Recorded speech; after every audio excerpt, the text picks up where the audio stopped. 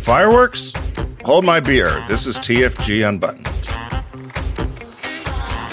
It's the focus group Unbuttoned with Tim Bennett and John Nash, an off-the-cuff take on politics, pop culture, and current events.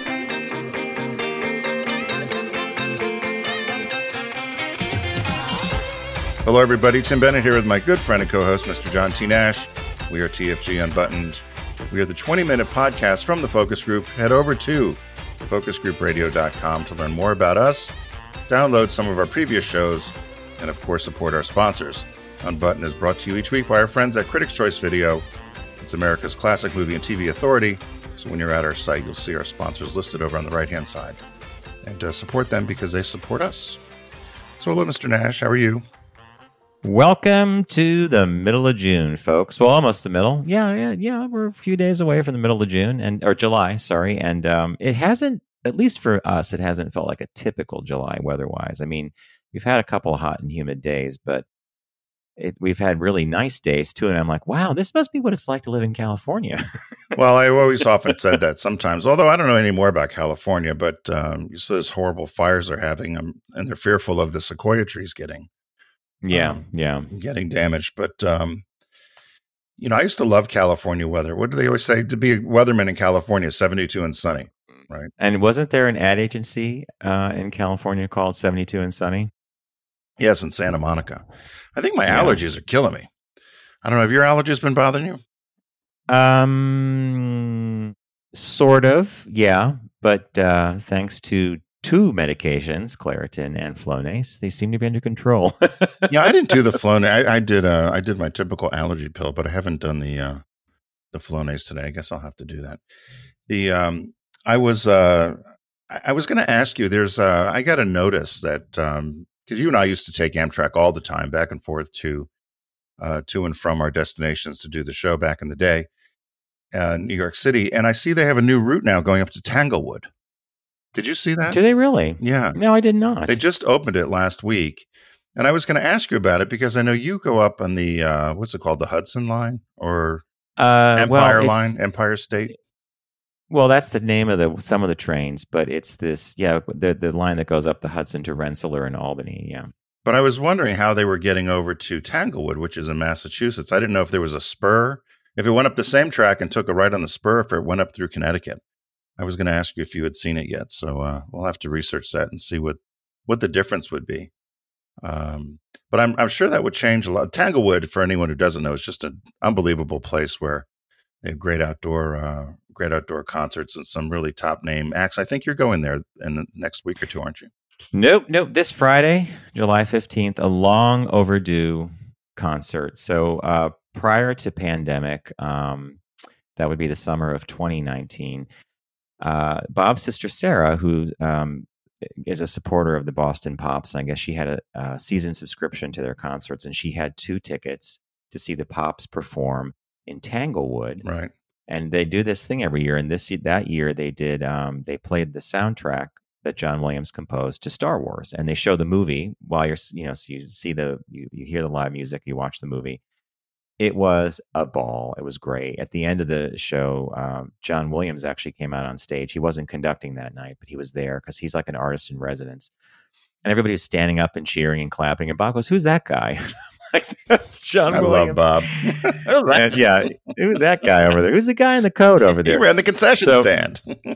So then I was so happy with that experience. It was really quite cool to have the music performed live and to see the movie at the same time. It was just really great experience. Because, I said to someone the other day that for us growing up, movies were an experience and they stayed that way for quite a long time because sometimes you couldn't get a film on VHS. And if you did, it was this kind of low res. You know what I'm getting at? Like DVDs, same thing. Right. A lot better. The DVD a lot better than VHS. But so I had bought tickets for the 2020 performance of the Boston Pops performing to the soundtrack of The Empire Strikes Back. And I think that year was its 40th anniversary or something. So you know what came barreling down the highway, which derailed that whole thing. Right. Pandemic came to town.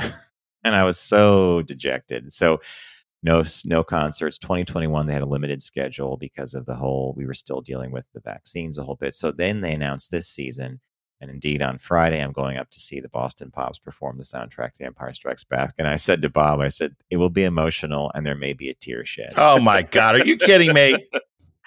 I think I've mentioned this before, and I think people are going to like either drive off the road or, hit the pause button. But I saw The Empire Strikes Back in movie theaters. Right.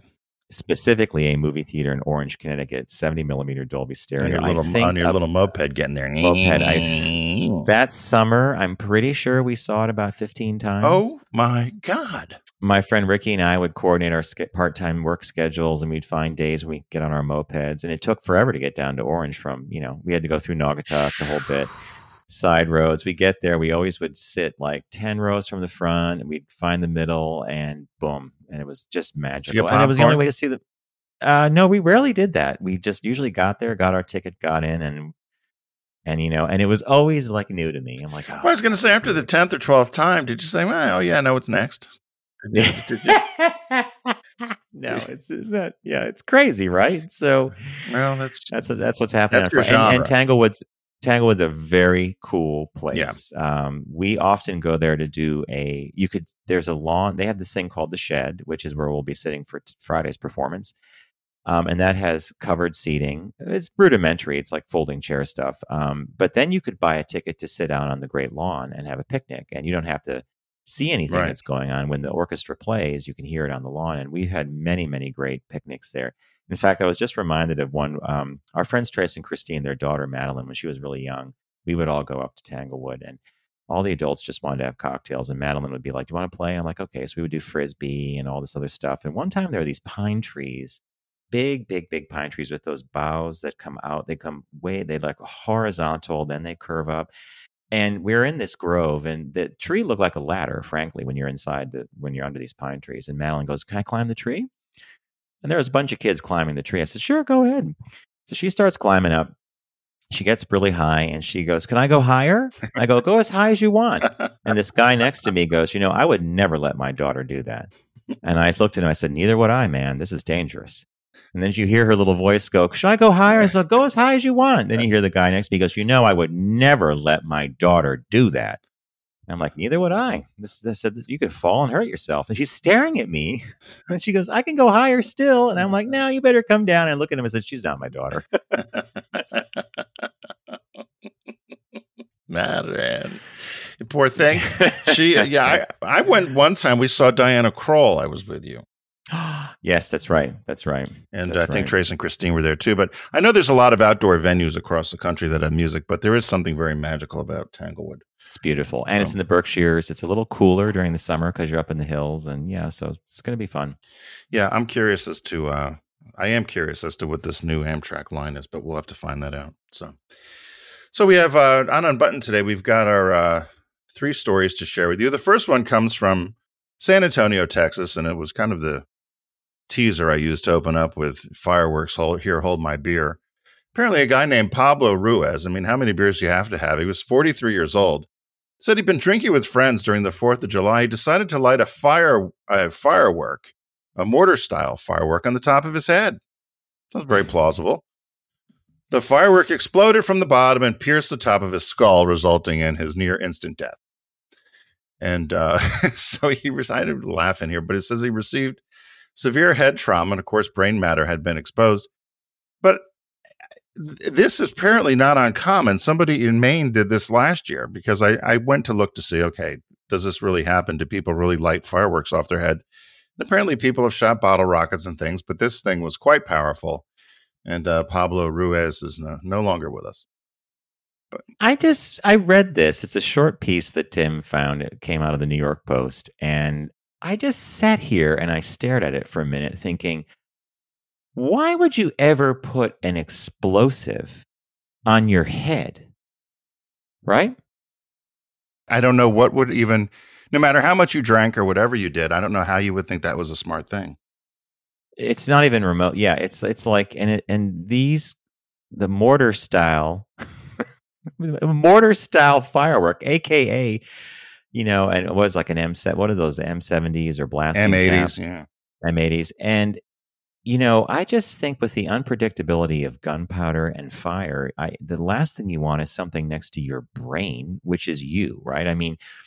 you could damage your hand or your leg, but the minute I just, and it had, I don't, I know we have a lot of listeners in Texas, and that the state has nothing to do with it because someone just, it happens all over the country. But this just, I don't know, were they thinking?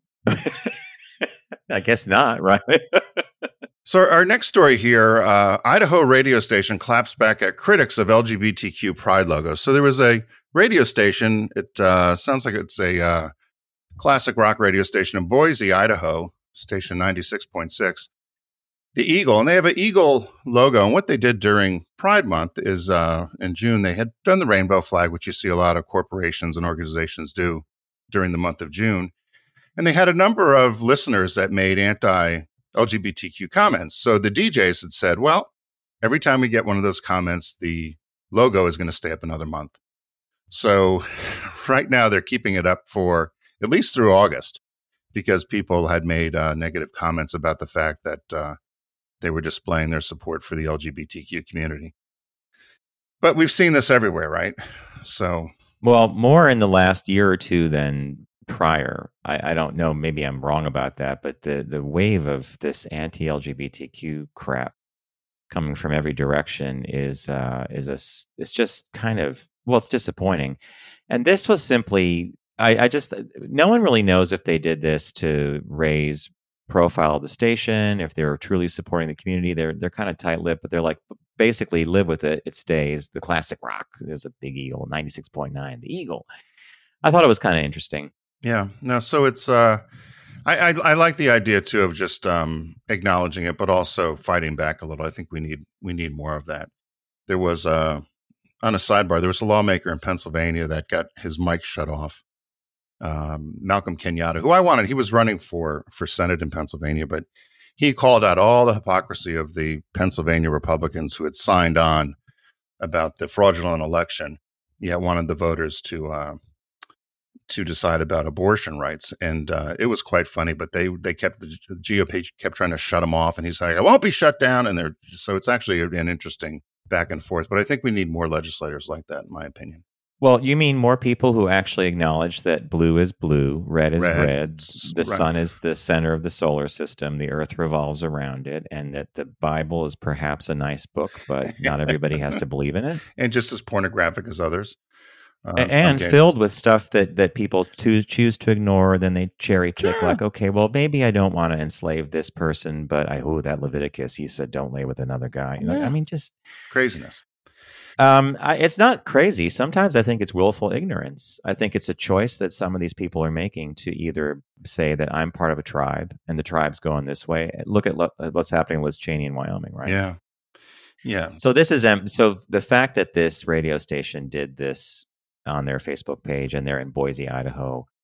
And a lot of comments came in from around the country. People discovered their station and their page because of this, and they got a lot of positive feedback. So I think it's kind of cool when they do it, and they're like, "Hey, just live with it. If you complain some more, it's going to be up until you stop complaining." Yeah, no, very much so.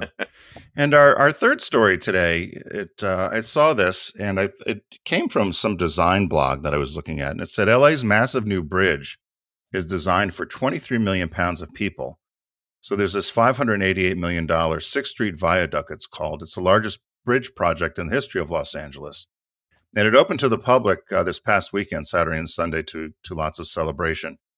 And not only will it allow cars to travel, but it also has a large capacity for people to walk with access and bridges and parks and also bike lanes.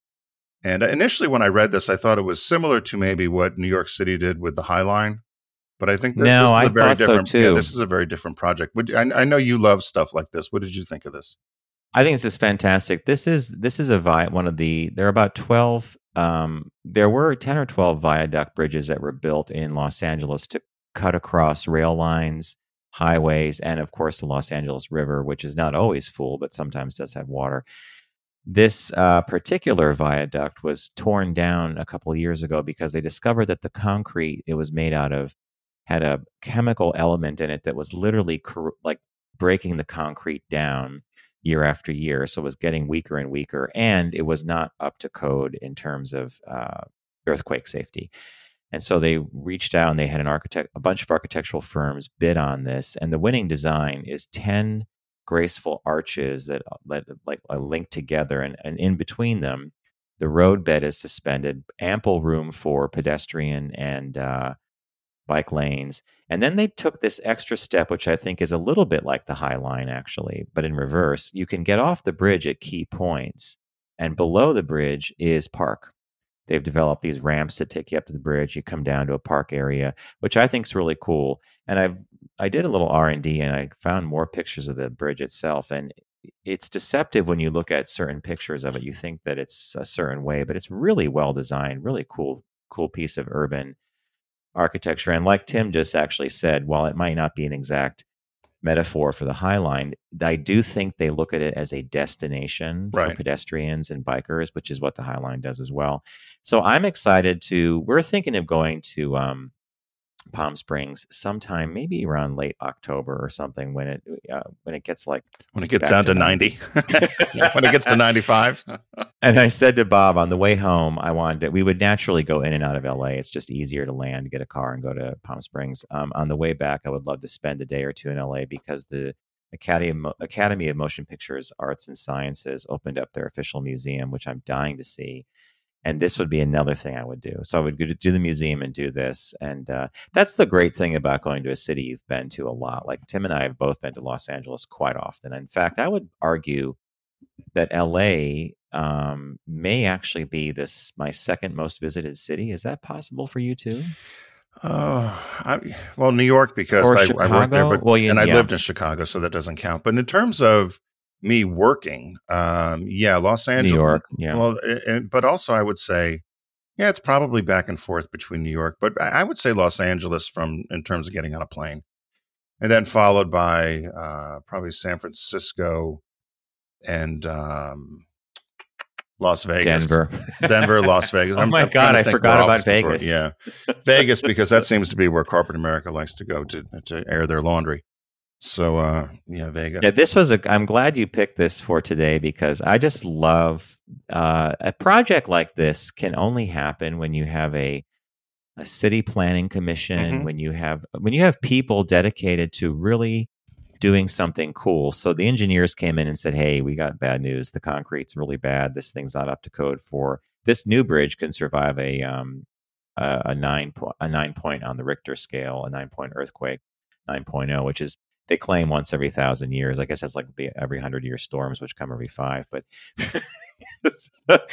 I just love when people really pull together to create something like this to improve an area, to make it, and then to have the forethought to say, "Hey, we got this land under the bridge. We could do a park thing." And I saw pictures from the weekend where they opened the bridge. They had an antique car parade go over the bridge. A car broke down during the parade. I don't know. It was, and they had those. What are those cars called? The low riders. Yep. They had a whole bunch of those cars doing, because they're kind of clown cars in a way because they have those jacks that take them up and down and do all kind of fun things. And they had people walking and strolling on the bridge. So there's going to be a concert soon. They're doing something where they're going to have 15,000 people on the bridge, whatever. But yeah, that's on my radar for visiting. I'll be curious to see, and I couldn't tell the exact location, and I probably should have pulled out a map, but I'll be curious to see when this starts showing up in commercials, because for most people who don't know, downtown Los Angeles is really one big commercial set. And it's funny, if you having shot many commercials in Los Angeles, I can look at them and see, they set the camera up this way for this car company and set it up this way for this car company. But you see a lot of the same buildings, a lot of the same, passing by shots of running footage. And so I'm curious as to when this new 6th Street Viaduct will make its debut and be used in commercials. Usually when we would be shooting a car commercial, there'd be one or two other car companies a block or two away, as well as Mountain Dew or PepsiCo or somebody doing another shoot close by. And they used to do this thing, and you're 100% right. And once you clued me into this, when you said, "Hey, by the way, just keep your eyes peeled. You're going to see that bridge all the time. You're going to see that building there on the right." So, LA has a couple of downtowns, right? Like I remember when I first started going to LA for business, and I'd be like, "I'm in the downtown area." Well, which one? Well, what do you mean? Well, there's the financial downtown, right, and then there's the downtown where the convention center is, and then there's Century City. And then there's West Hollywood, and then there's Santa Monica. So they film a lot of these commercials in the financial downtown, which becomes sort of well, in the past, it became a ghost town often at the end of the day, right? Yeah, but because of that, it became a great place to shoot movies because it had all the urban, architecture and large buildings that you would want to be any city USA. But pay attention to some car company commercials, and you'll start seeing the same bridges over again and certain. And things. Look at the time of day they shoot it in. They either had their permits for dawn light, like break of day, or they would do golden hour, and they would somehow get a permit to film from 3 to 7 or something like that. And they would close the streets down.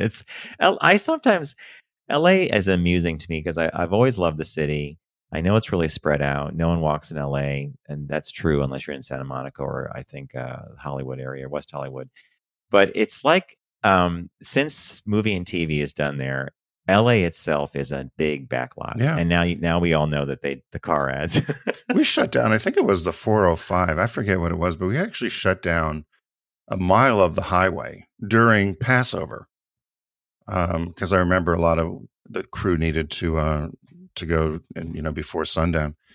And I just was shocked that we were able to shut it down. I thought, where are these other people going? We were doing this thing with a car carrier with the car. And I thought, okay, I can't imagine. Wait till I see this bill. I think it was $300,000 to shut it down for a half hour, but that's how Los Angeles and California make some of their coins. So that's why it's lucrative to get somebody to shoot in your town, right? There you go. All right, we want to thank you for joining us today on TFG Unbuttoned. Stay tuned for the focus group, which comes out on Wednesdays at 1 p.m. Eastern Time. And you could also find that at focusgroupradio.com, which is our website. And when you're there, you'll learn that Critics' Choice Video, America's classic movie and TV authority since 1987, is a partner of ours here on TFG Unbuttoned. And click on their logo and take a spin. I call it going down the rabbit hole because there's always something I see that I can get and watch happily. I'm not complaining. So everybody have a great week, and we'll see you in the new one.